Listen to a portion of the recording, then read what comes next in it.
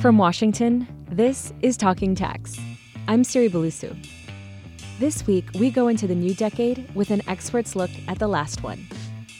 We examine how tax policies evolved through the 2010s and how the U.S. and nearly every other country in the world tackled globalization and the digitizing economy. Mary Gillmarten is a tax law analyst in the U.S. International Group in the Federal Tax Practice of Bloomberg Tax and Accounting. She's worked at the IRS Office of Chief Counsel on both domestic and international tax matters. She's also worked at the International Tax Council Office at Treasury and the Federal Insurance Office at Treasury. Most recently, she worked at the Washington national offices of Deloitte and KPMG. So basically, she knows everything there is to know about tax. Welcome, Mary. Thanks for having me, Siri. And thanks for the gross exaggeration about my knowledge. So, Mary, in the past decade, we've seen rapid changes to the economy, due in large part to the boom of internet companies and the evolving e-commerce sector. In short, we're watching globalization. You're here today to talk us through how tax policy has kept pace with globalization, or not, over the past decade, especially with respect to digitalization. So let's start with a bird's eye view of tax policy at the start of the decade. What were the concerns of IRS and Treasury in 2010? In 2010, Treasury and the IRS had lots of concerns in the international arena. But what they were able to accomplish and what they were concerned about are two very different things. What happened in 2010 was, of course, the legislation the Obama administration got out having to do with the Affordable Care Act. And part of the Affordable Care Act was the FATCA provision. FATCA stands for the Foreign Account Tax Compliance Act. That act addressed foreign accounts held by U.S. persons. This provision affected not just corporations, U.S. corporations with foreign accounts, but also individuals. This was a huge provision enacted by Congress because previously on your tax return, there is a tiny little box that says, do you have a foreign bank account? That most people simply ignored. But now, here was a provision that required foreign banks to report if they had U.S. account holders. So this required not just U.S. people to self-report, but it also required foreign banks to cooperate. And there were sanctions if they didn't cooperate. So this reflected the fact that borders were disappearing. Not only were corporations having operations cross-border, but people were traveling and moving around. They were having multiple residences in different jurisdictions. They were having family members in multiple jurisdictions. I myself had two brothers with wives with dual citizenship and accounts in multiple jurisdictions. So when FATCA came out, I had to notify family members to report their foreign accounts in different jurisdictions. So FATCA is the U.S. government's acknowledgement that the world is getting smaller, and it wants to make sure it's holding on to its piece of the pie, right? FATCA wasn't necessarily a new tax. It was just a compliance measure, making sure everyone's paying their taxes. And on that front of compliance, there were concerns coming off the 2008 financial crisis that companies weren't paying their fair share of taxes. It wasn't that companies were illegally evading, but lawfully avoiding taxes by headquartering in countries with low or zero tax rates. As long ago as I was working at Treasury and the Chief Counsel's Office, there have been concerns that multinational corporations may not be reporting all of their income and were lawfully organizing or headquartering themselves in jurisdictions with low or zero effective tax rates, although some U.S. corporations were able to effect a zero effective tax rate by headquartering in the United States, but that's a different story. So yes, that is something that was a very big issue in the international arena. In fact, that was a huge motivator for the OECD and their BEPS project, the base erosion and profit shifting program that initiated, I believe, in 2012. The countries got together and started looking at what they could do to prevent some of these or put some attention on these perceived tax avoidance schemes. And so what was at the heart of that OECD conversation? Was it just companies are getting up to some tricky stuff, or was it something more focused and specific? Well, there were 36 countries about involved in the OECD, and so I think that there were a lot of motivators involved depending on which jurisdiction you came from. So I don't want to speak for every country, and I'm sure every country would not like me to speak for them. But some of the big motivators were simply modernizing the tax laws in various jurisdictions. And in the process of modernizing their respective tax systems, what they started doing in 2012 was coming up with the primary areas that they thought, in a consensus mode, were in need of modernization. And that's how they came up with the 15 action plans, some of which the United States bought into, some of which the MLI, for example, the United States is not as interested in participating in. The multilateral instrument, which some people refer to, and arguably is a treaty, it's a multilateral treaty where bilateral treaties can be modified by signing on to certain provisions of the multilateral instrument. There are relatively complicated procedures for participating in it. The United States does not participate in the MLI, Action 15. There are other actions which I think that maybe we can discuss as we go on, such as Action 1, which is the digital economy action. So one of the big sticking points with that first action point of the BEPS plan is determining physical presence, what we call nexus in tax. What the internet has changed about e-commerce is the way people buy products and the way companies sell them. So while that conversation was ramping up on the international level, the same conversation was happening at the state level in the U.S. There was a Supreme Court case actually involving the popular furniture sale company called Wayfair. Tell us about how that case evolved over the decade. The Wayfair case evolved because of, as you mentioned, the change in e-commerce. Back in the 90s, e-commerce was not as prevalent as it is now. And the Supreme Court made a decision that sales by catalog, Sears catalog, Land's End catalog, I remember those, LL Bean catalog, was not a sufficient nexus, did not constitute a physical presence in a jurisdiction, a state, to subject the vendor to the requirement that the vendor collect sales tax in the state. And it was a U.S. federal constitutional issue involving due process and the Commerce Clause.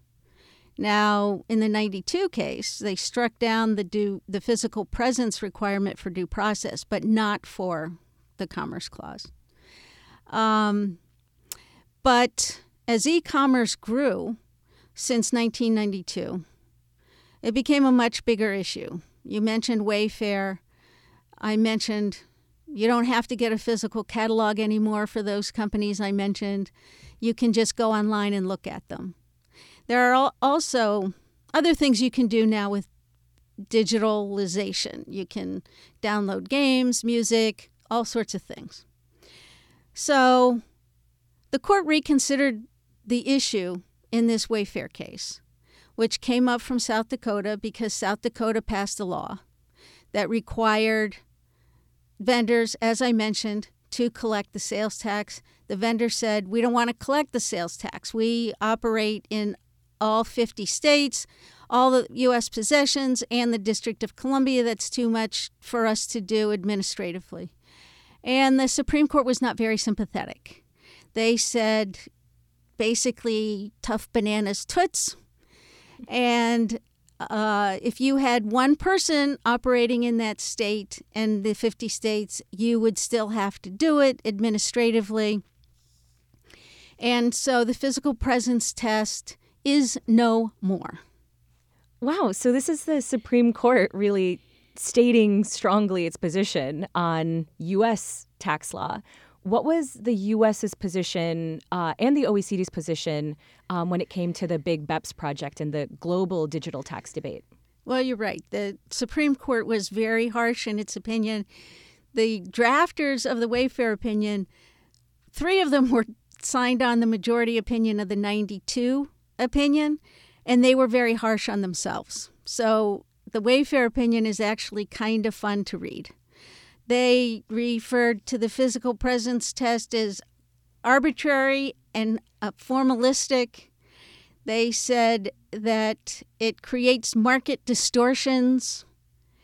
The physical presence test is not necessary to create a substantial nexus, and it creates incentives to avoid physical presence. Interestingly, the OECD's position with respect to the digital economy is presented in its, it has a paper on the digital economy, which is divided into 2 pillars, Pillar 1 and Pillar 2. And Pillar 1 is really the one that addresses this question of nexus that you mentioned. And they take sort of a 3-prong approach, and they also basically say that physical presence is not required.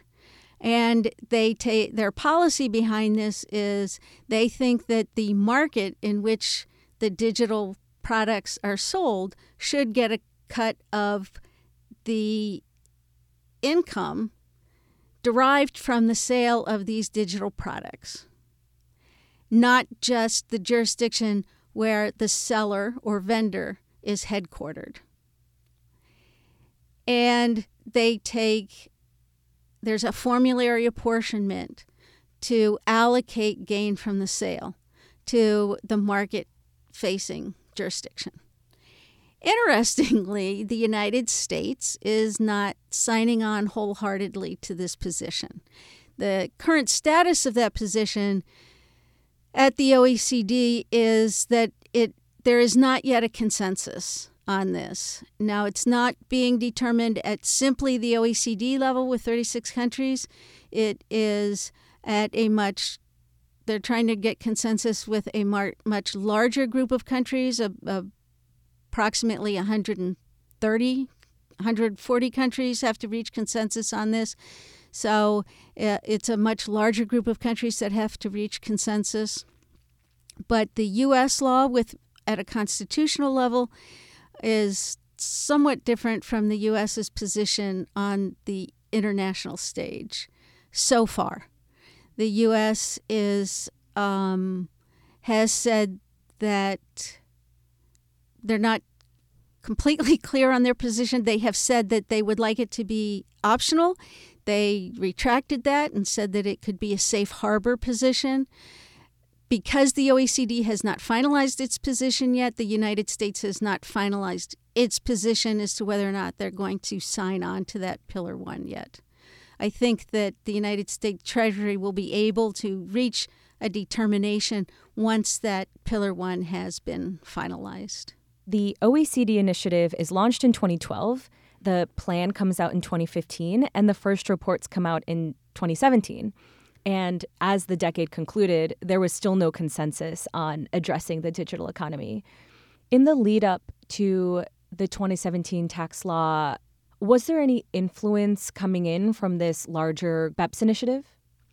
Well, I'm not sure that the United States would like to say that they were responding to the OECD just because that's how the United States operates. But there are definitely provisions in the 2017 Act that are responsive to the concerns raised in some of the BEPS actions. So, for example, the BEAT provision, which is base erosion and anti-abuse tax, that really provides for a minimum tax on income.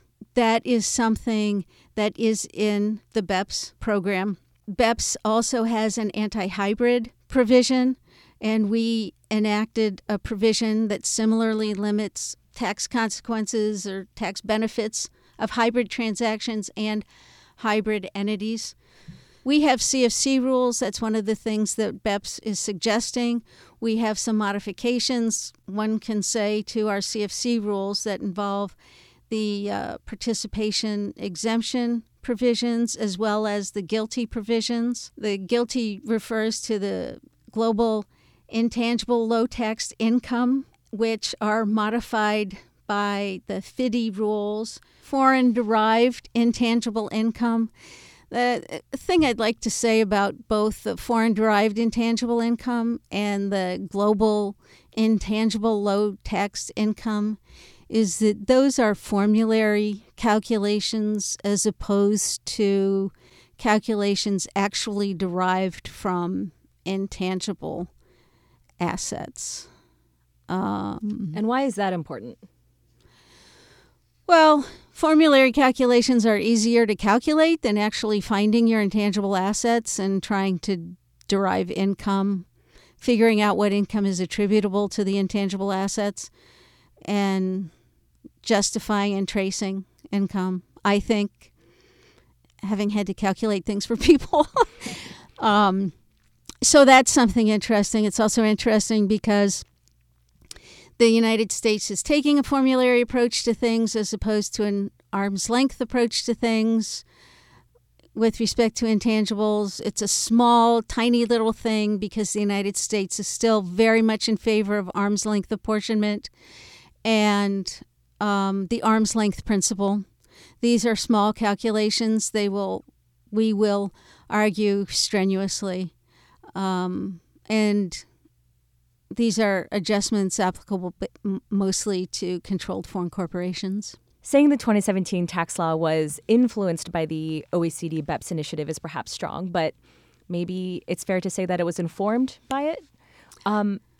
Was there influence back and forth? I would say yes. I would say there was influence back and forth. That's my opinion. You know, people are happy to have you disagree. But I think that the OECD and other member countries of the OECD definitely have been influenced by U.S. tax policy. I'm an American. I think the U.S. is a leader in tax policy. For example, we've had CFC rules since 1962, and one of the BEPS action plans is for other jurisdictions to enact CFC controlled foreign corporation rules. Sorry to use acronyms. In addition, the anti-hybrid rules are a reaction to the U.S. check-the-box rules. And some of the treaty provisions that are in the BEPS action plans reflect the U.S. influence with respect to arbitration. We're leaders in that area as well, I think. So I do think there is some give and take. I think that's a good thing. We are a member, the United States is a member of the OECD, and so we should have some influence, as other countries might influence us in favorable ways when appropriate. So aside from reacting to changing international business practices, what else were the aims of the 2017 tax law, and are we seeing those accomplished as we have exited the decade? Well, I think some of the aims, the drafters of the 2017 Act wanted to lower tax rates, which they did. One cannot argue with that. They clearly lowered tax rates. They wanted to stimulate the economy, and towards that end, they made significant changes in lots of domestic areas, for example, cost recovery for manufacturers. And as far as stimulating the economy from an international perspective, the intention was, with the participation exemption system, to encourage people to bring money back into the United States. That seems to have not panned out the way they expected based on the statistics we've seen. Not as much money has come back into the United States, whether that's because the money wasn't there in the first place, or people have better things to do offshore with the money, for example, invested in their operations offshore or not, is yet to be seen. So that the things they wanted to get done, I'm not sure are actually getting done. I think maybe they intended at the outset for tax simplification, but that definitely is not what happened either from an international perspective. They added several new code sections, and something I've heard from some of my friends in academia is a reference to this is actually tax complification rather than simplification. So one of the big problems with the legislation was that it was done on a partisan basis rather than a bipartisan basis. And as a consequence, they have been unable to enact technical corrections to the statute. That is a huge problem. Also, they've not been able to get through any subsequent legislation to correct things in the 2017 Act that were not able to be corrected simply by technical corrections. So they couldn't get technical corrections. They can't get any corrections done to it. So they haven't gotten simplification done. They haven't gotten the infusion of cash into the United States that was intended to get accomplished. There has not been an infusion of money into the fisc that was supposed to happen as a consequence of that to make up for the lower rates. And so whatever else they intended to have happen doesn't seem to be working out so well for them at this point.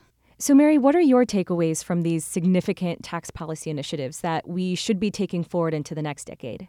I think from a tax policy perspective, something that isn't news but is important to keep in mind is that passing legislation without bipartisan support is always going to be problematic. We've been confronted with that this time, and that's a problem.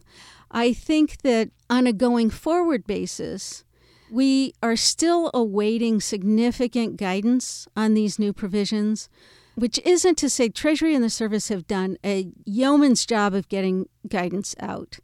Having been there, having done that, the amount of guidance they have gotten out in such a short amount of time is really incredible. But the complexity of the provisions just leads, and as I mentioned, the technical corrections and the issues that are out there leaves taxpayers with a good amount of uncertainty going forward into the next decade. And that creates significant problems for taxpayers. How they are going to structure business transactions going forward, how they're going to transact business, how they're going to report transactions. Those are issues that are going to affect decisions going forward and are going to be somewhat problematic. Uncertainty is always a bad thing. The other thing that I would like to mention is just the incredible deficit that has been created by this legislation and the fact that it hasn't led to the return of income to the United States, has not created the revenue that the Trump administration was expecting. And that's a problem for the deficit, and then has not created the infrastructure support that they were hoping with the return of capital from offshore that they were hoping for. Those problems that are going to affect tax policy going forward, because no matter how purist you want to be with your tax policy, the deficit is going to affect what Congress can do going forward. Thank you so much for joining us today, Mary. Thank you, Siri. Always a pleasure to spend time with you. That's all for this week's episode. For more tax and accounting news, visit news.bloombergtax.com. And you can follow us at Tax on Twitter. From Washington, I'm Siri Belusu. Thanks for listening.